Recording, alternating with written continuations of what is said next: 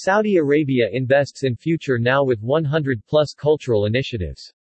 At the Future Investment Initiative (FII) in Riyadh today, Vice Minister for Culture, His Excellency Hamd bin Mohammed Fayez, highlighted an impressive list of over 100 cultural initiatives, engagements and events taking place in the kingdom before the end of the year. The vibrant and varied schedule includes many events led by the 25 cultural institutions the Ministry of Culture has launched since its inception 3 years ago. During the panel appearance, H.E. Fayez said that Saudi culture is being uncovered and energized at an unprecedented scale and pace, that the kingdom's ambitions are presenting many opportunities for both the local and international private sector, and that Saudi Arabia is already actively contributing to the global creative industry. This is an exciting time for culture in Saudi Arabia.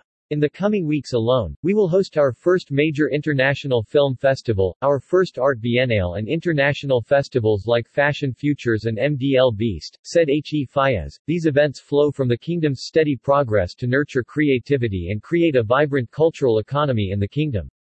In other signs of rapid progress and newfound ambition, the ministry has developed a strategy that will open new cultural investment opportunities through PPPs or joint ventures, bolster the infrastructure around creative industries, and ease regulation to allow businesses to thrive. Coupled with growing demand for culture across the kingdom, the changing Saudi cultural landscape has already caught the eye of international investors. H.E. Fayez was quick to point out that the ministry's role was not limited to the promotion of the creative industries inside the kingdom but also to increasing and improving the quality of culture exchange with its global peers.